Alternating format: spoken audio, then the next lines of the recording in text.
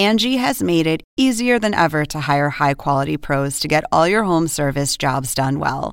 Just bring them your project online or with the Angie app, answer a few questions, and Angie will connect you with local pros who match your specific needs. Or book a service instantly at an upfront price. So join the millions of homeowners who use Angie to care for their homes and get your next home service job done well.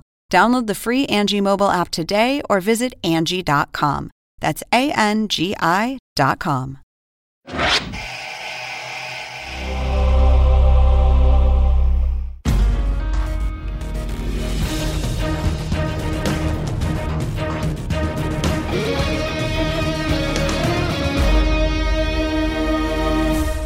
Welcome to the Real Sports Podcast. I'm your host, Max Gershberg. On October 11th, John Gruden resigned as coach of the Las Vegas Raiders amidst a storm of public backlash after the New York Times and Wall Street Journal brought to light old Gruden emails that included racist, misogynistic, and homophobic language. While much of the coverage in the last couple weeks has centered around Gruden, this story runs much deeper because Gruden's emails were just a small sliver of the approximately 650,000 that the NFL reviewed in the course of investigating misconduct within the Washington football team organization. To date, the overall findings of that investigation have been kept secret, leaving many questions unanswered. How Gruden's emails leaked in the manner and at the time they did, why the NFL has kept the Washington investigation under lock and key, and whether there may be more shocking discoveries to come if additional contents do ever see the light of day. In search of some answers, on this podcast, we're going to be doing something a little different. Rather than hear a typical Real Sports report, we'll be bringing you a pair of discussions that touch on the continuing fallout from these emails. First, an interview that aired on this week's new episode of Real Sports between Bryant Gumbel and NFL Players Association chief DeMaurice Smith. Smith is not only one of the game's most influential power brokers, he was the subject of Gruden's racist language in the first publicly reported email that initially set off this firestorm 2 weeks ago. And he joined Bryant Gumbel for his first interview since. Then I'll be talking with our correspondent, Andrea Kremer. Andrea recently spent time in Vegas reporting a story for Real Sports on Mark Davis, giving her unique insight into the dynamics of that franchise and how they may have influenced the Raiders' response to all of this. We'll also get her thoughts on this Washington football team investigation. All that to come. But first, here's Bryant Gumbel with DeMaurice Smith. D. Smith, good evening. Bryant, good evening. Great to join you. You've spoken with John Gruden over the years. When you first saw it, shock you, surprise you? I would say it's, first of all, I would say it was more shocking that a group of people, apparently in an email conversation, felt that it was comfortable enough to engage in a conversation like that, certainly, denigrated me and people who look like me, but also the later revelations about, what those conversations included. Shocked to see it, but I'm not naive enough to believe that there aren't people out there who are doing this. Right. I saw where you said you felt a certain amount of numbness from it on a personal level. I'm not going to repeat what he said. How much did it hurt?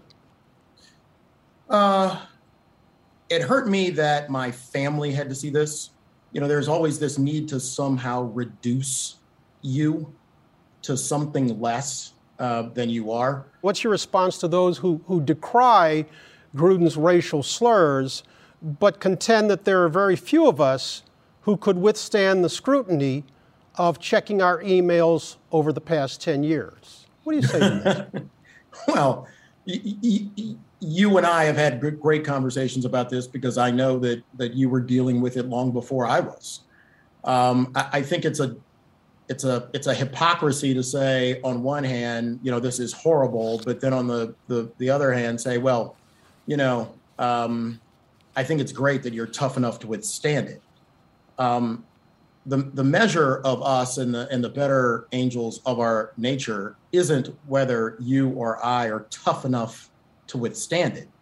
It's whether or not we can actually rise above and continue to improve upon America's racist and sexist past. Yeah, I'm not eager to minimize what Gruden did, but the bigger issue is the idea that he felt comfortable saying what he did in the forum in which he said it. That's it. That's it. And to me, the next iteration of that conversation is he felt comfortable enough to say it with the people that he was on the email chain with. And to this day, I mean, I only know one other person who was on that email chain. I think, Brian, there were two other people who have yet to be identified on that email chain.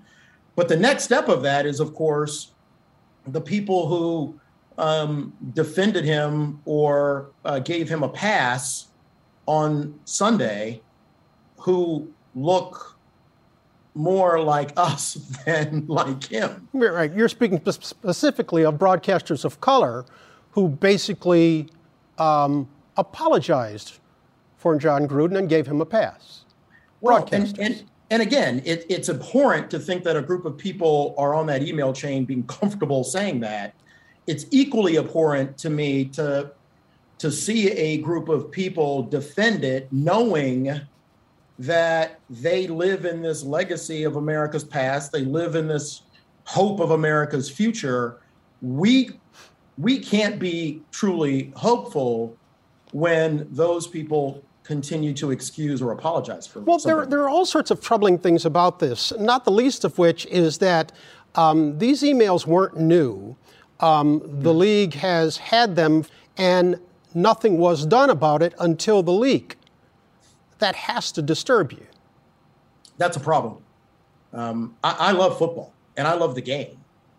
But we should be aspiring to the best nature of ourselves and in our sport and in our business.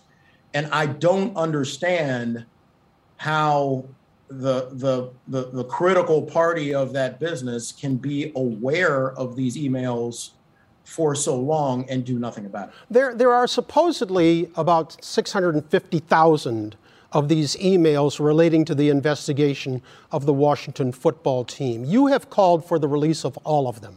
I don't know who's going to read all of them, but to what end? I mean, what's the purpose?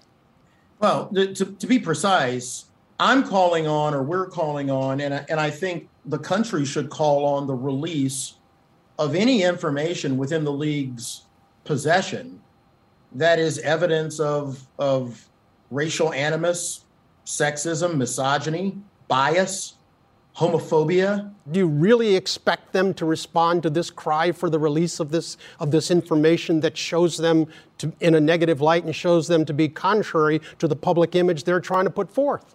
I think it's okay to have an expectation that we can do better. And the only thing I can do is to try to move that needle forward, because I believe in what one person told me, that while there are a lot of books about the greatest generation, there's very few books about the bravest generation. And that brave generation is a group of people over hundreds of years who were forcibly brought to this country, accepted this country as their own, made decisions to raise their family in this country that nonetheless had a racist past. And I think that's okay for a group of people like your father and my father before me, that they all have an expectation of an America that lives up to its promise. And by the way, just before we go on to the next question, the person who told me about the bravest generation, of course, was you. So you're kind and generous, and I thank you. These emails are especially problematic because they were written in the main by white males and involve in the main a workforce that is roughly 70% African American. So how do you view the claim made by some that these emails suggest what can only be called a plantation mentality?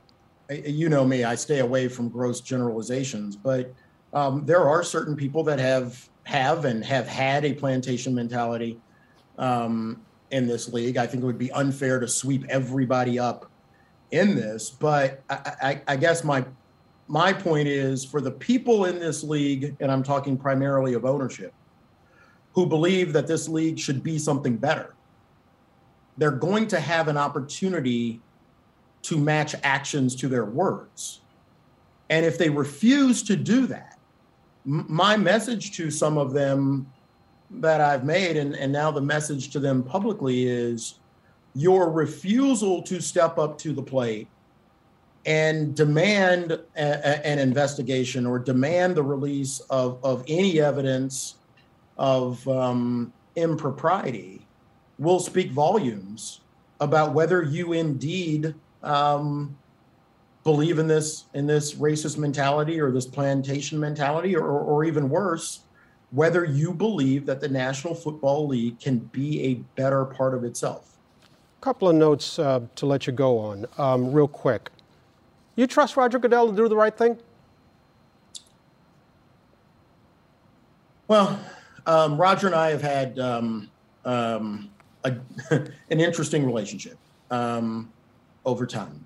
And there are times when, as you know, he and I have gone at it on behalf of our respective members in brutal fashion. And I make no apology for that at all. It's my job. I understand my job. I'm not sure some people understand my job, but I understand my job. But there are also times when we have done, I think, some incredible things together, whether it was the approach to improving the health of our and safety of our players, to getting through COVID, to pulling off a successful season last year. And my point there is, while both of us bring a level of skill to our job, there are aspects of our job that require more than just skill. It requires a dedication and a belief to something bigger than just perhaps money. Okay, so, then let me be more blunt. Do you think Roger Goodell has the courage to do the right thing? Yes. Yes, and I do. And does that mean that the right thing is going to occur? I don't know, because the National Football League is less a corporation than it is a feudal or an oligarch system. And the ultimate decision, I believe, about what will happen, or the direction that this league will take, will fall to the 32 more than it will fall to the decision of the commissioner. And it'll be interesting to see how each of those 32 respond, and whether the majority of them or any of them choose to step up. 100%. Final note, when Gruden's email first came out and he was in damage control, he predictably called you and left a message. Now that he's disgraced and out of a job, two questions. Do you think you'll ever speak with him? Do you want to? Let me answer it this way. I know I don't have to. And with respect to whether we will, I tend to be a person that doesn't hold grudges. I'm sure we'll talk at some point. Dee, it's always a pleasure. Wish you well. Too, my friend. Thank you. Safe travels. Thank you. Be safe.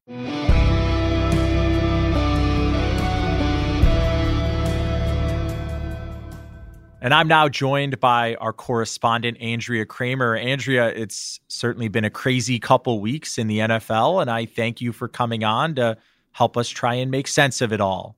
Let's start with this. Brian asked the question of DeMaurice Smith, and I'll ask it of you. Were you surprised by the contents of John Gruden's emails? Sadly, no.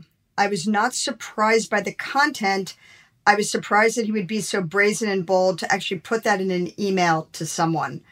You know, on a personal level, whether you're a woman, whether you are the only openly gay player in the National Football League, his defensive lineman, Carl Nassib, I think there's almost a feeling of betrayal that, wow, you really felt this way, and yet these were your actions. And the idea that he was on national television for so long and nobody had any idea that he might have felt this way. Yeah, I think I found it to be, truthfully, Max, sickening. Well, I want to ask you about some of the dynamics at play in the Raiders organization. Of course, many of Gruden's emails predated his time there, but for your recent Real Sports profile of Mark Davis, you spent time with Davis and with Gruden as well. How would you describe the relationship between those two men? And do you think that that played a role at all in how the Raiders responded when these emails first came to light?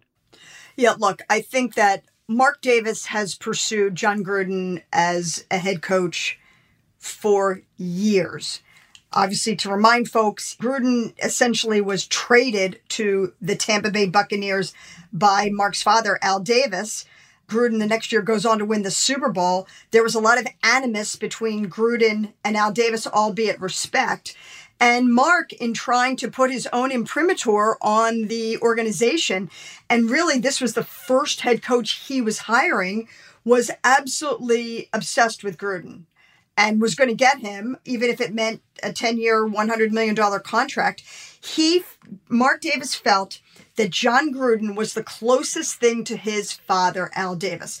The way that they were obsessed with football, the way that they watched film, the way that they approached the game, a 24/7 mentality. And in many ways, I believe that Mark really looked at Gruden as an incarnate of his dad. Not to mention, it was also part of Mark's MO to want to try to heal some of the wounds that his dad left behind, both when it came to rekindling a relationship with someone like John Gruden, as well as really trying to mend some relationships in the league office. So I think that, yes, this all would have played into the fact that even though Mark Davis got these emails, that I don't know that he was ready to immediately pull the plug on Gruden coaching, which I happen to think was a mistake. If nothing else, say, you know what, he's not going to coach this week. We're going to look into it more. And then, of course, by that time, the subsequent emails would have come out, which ultimately led to Gruden's resignation. This is important, though, Max. Speaking of Gruden, Maggie Burbank, who produced the story that we just did on Mark Davis, she actually called Gruden, and he picked up the phone, much to, I think, her surprise. And he's still in Las Vegas. He says he's letting the dust settle. He said, people who know me know what I stand for 58 years. I have a resume of 58 years. He said, the truth will come out. It's certainly cryptic, but I think that John Gruden is looking at, okay, is this it for my career? Am I done at the age of 58 of being in the National Football League, coaching in any capacity? And, he said he's been called a lot of things in his life, but this is different. This is really different. And no question, because Max, people are calling him a racist, sexist, misogynistic, and homophobic. You noted it earlier, and it was referenced in your recent Real Sports piece.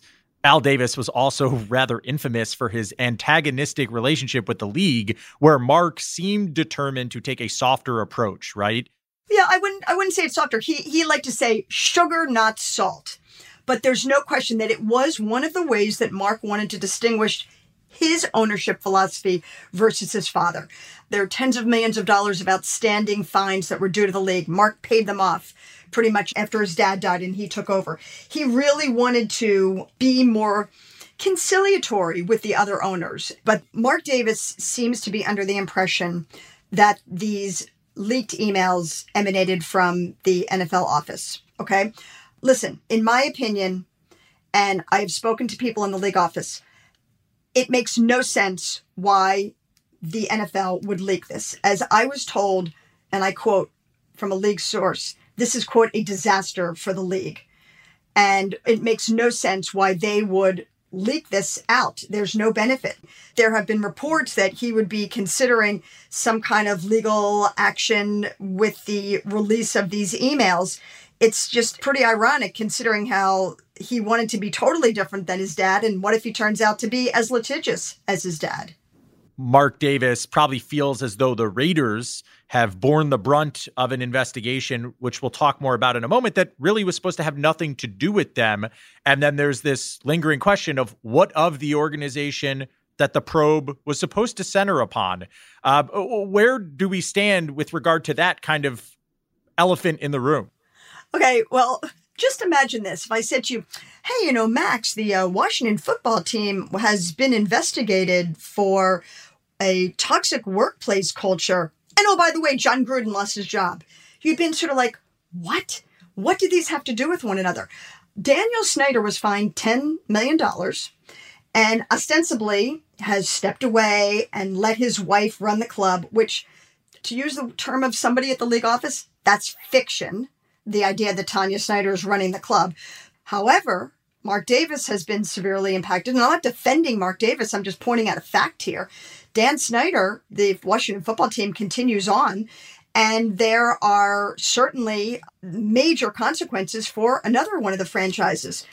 One of the executives that I spoke with at the league said to me, Roger Goodell has been unusually absent, remarkably absent through this. We haven't heard from Roger Goodell. You got to remember, Max, the league office, Roger Goodell, they work for 32 teams, 31 owners, plus the public ownership of the Green Bay Packers. So there's this notion, I think this is a point that needs to be made. The league is very selective. They turn a blind eye to owner transgressions off the field. It's just that simple. What do I mean by that? Well, remember Spygate, remember Deflategate, remember things of that nature? Okay, there was a 243-page report on Tom Brady deflating footballs, a 144-page report on Richie Incognito's harassing his then teammate Jonathan Martin, and a 96-page report on Ray Rice's domestic violence cases. Those are all against players. But anything that has to do with owner transgressions off the field, very, very quiet. And Andrea, to reframe all of this for our listeners, this Washington football team investigation, Beth Wilkinson did an investigation for the NFL. She interviewed hundreds of people. It all originated from women who were alleging toxic culture, sexual harassment, all sorts of misconduct within the Washington organization. And when it came time for them to kind of summarize their findings, put them together, it all was behind this curtain. Could you tell us what you know about how the findings were aggregated, how they were presented to people within the league, and why we haven't heard a peep about what was discovered in the course of the investigation? Absolutely. So Beth Wilkinson, who is a highly respected attorney in Washington, D.C., provided an oral report to the NFL owners. Nothing was put down in paper.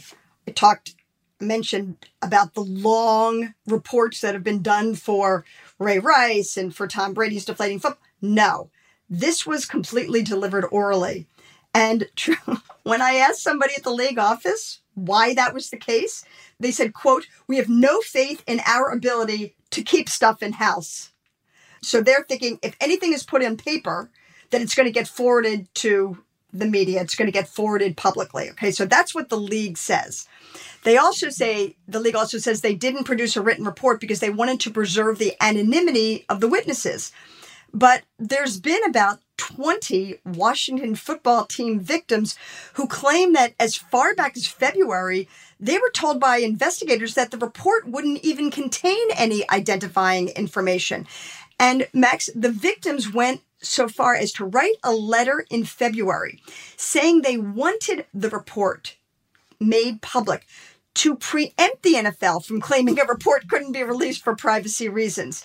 And we have spoken, Katie Malone and I did a deep dive story on this a few months ago for Real Sports. And one of the things that we found is the victims that we spoke to felt very strongly that the NFL could have found a way to summarize the most sensitive claims without revealing identities while preserving the anonymity of some of the victims. So if I understand you correctly, the league is saying kind of unequivocally, we can't make any of this public because we have to protect the alleged victims. And the alleged victims are saying, no, please be our guest, withhold our names, but tell the public what you found. Is that right? Right, because who does the league typically want to protect, Max? The league typically wants to protect its owners. It's that simple. That is what they typically want to do.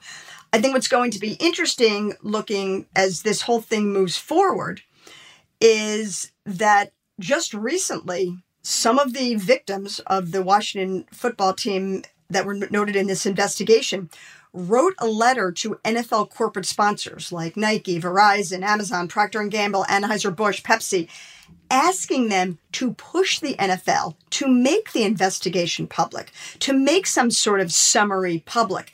And let's remind the audience also that this happens to be the strategy that was used and ultimately helped build the public pressure around the Washington football team to change its name. And you've been speaking to folks within the league.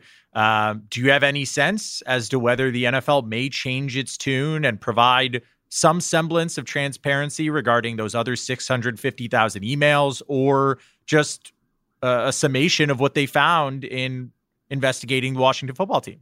Yeah, so the people that I spoke with at the league office said, listen, as for the 650,000 emails, okay, they said, think about whether you're working for Warner Media or whether you're working for Amazon. These are internal working emails. No business would allow that. However, there are definitely people who feel that there should be more transparency with these 650,000 emails, because at this point, certainly a number of people in the media, the Wall Street Journal and New York Times has already had success in terms of getting these emails. What's going to preclude whoever leaked them from leaking them again? I think this is one of these stories that is going to have life. I don't think it's going to go away as much as the NFL wants all the attention to be on the action on the field. And I think that we could definitely see a lot more information coming out. Well, Andrea, we will certainly continue to keep our eyes on this evolving story. And thank you again for joining us to talk about it. All right, Max, thank you so much for having me. And the discussion of these NFL emails was just part of this month's new episode of Real Sports. Also on the show, for the first time in the history of the NCAA, college athletes can legally make money, and a modern-day gold rush is on. John Frankel's latest piece looks at what's happened since the overnight birth of the name, image, and likeness marketplace. David Scott brings us a story on some of the tallest men in the world and how their height alone can greatly improve their chances of making fame and fortune in the NBA. But while extraordinary height can put the NBA within reach, it also makes their lives off the court a daily struggle. And Soledad O'Brien revisits her 2015 story about a special summer camp program that teaches blind children how to participate in sports. You can catch all those stories and all recent episodes of Real Sports with Bryant Gumbel on HBO Max. I'm your host, Max Gershberg. Thanks for listening, and please join us again next time.